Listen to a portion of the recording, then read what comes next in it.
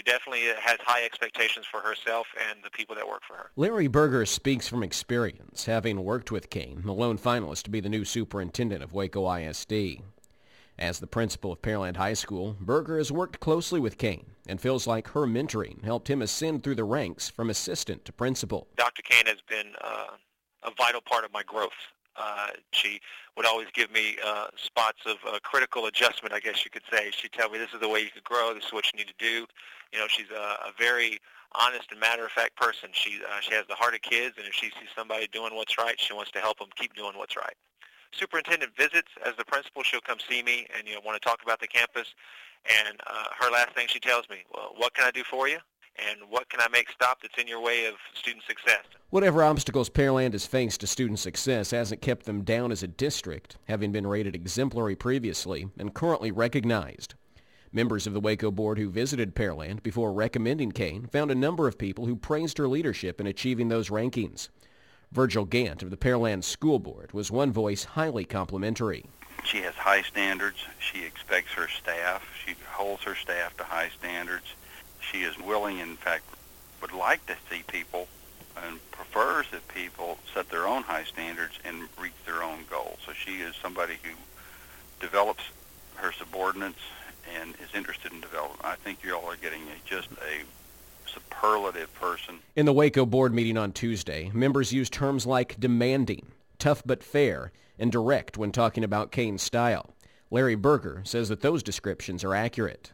Without question, I mean, because what she demands is she wants you to do your best job, a smart job, make good decision, be a team player.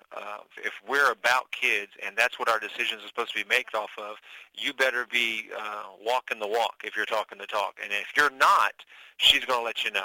I mean, she doesn't mince words. She doesn't play any type of verbal games with you. She lets you know if she's not happy with what you're doing. She is not chastising. She lets you know, but also helps you grow at the same time, if you know what I'm saying. She will correct you, but then give you a solution or help you come up with a solution to make things better. Her leadership did not win everyone over in Pearland. Last fall, the Pearland board voted not to renew her contract after it would expire in 2012.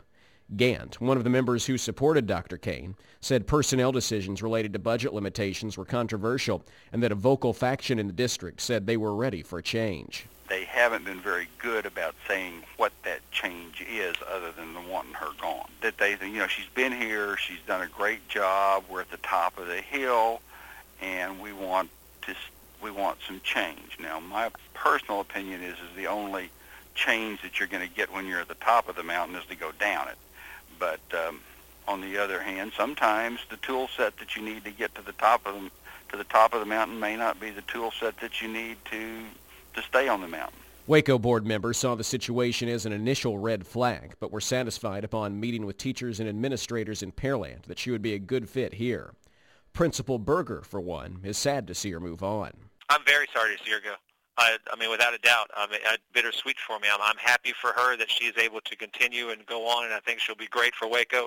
But at the same time, I'm sad to see her go. I'd love to still have Dr. Cain here at Pearland ISD and mentoring us and coaching us. You can hear more on Waco ISD's decision online at kwbu.org and this Sunday at 3 on KWBU Rewind. For KWBU News, I'm Derek Smith.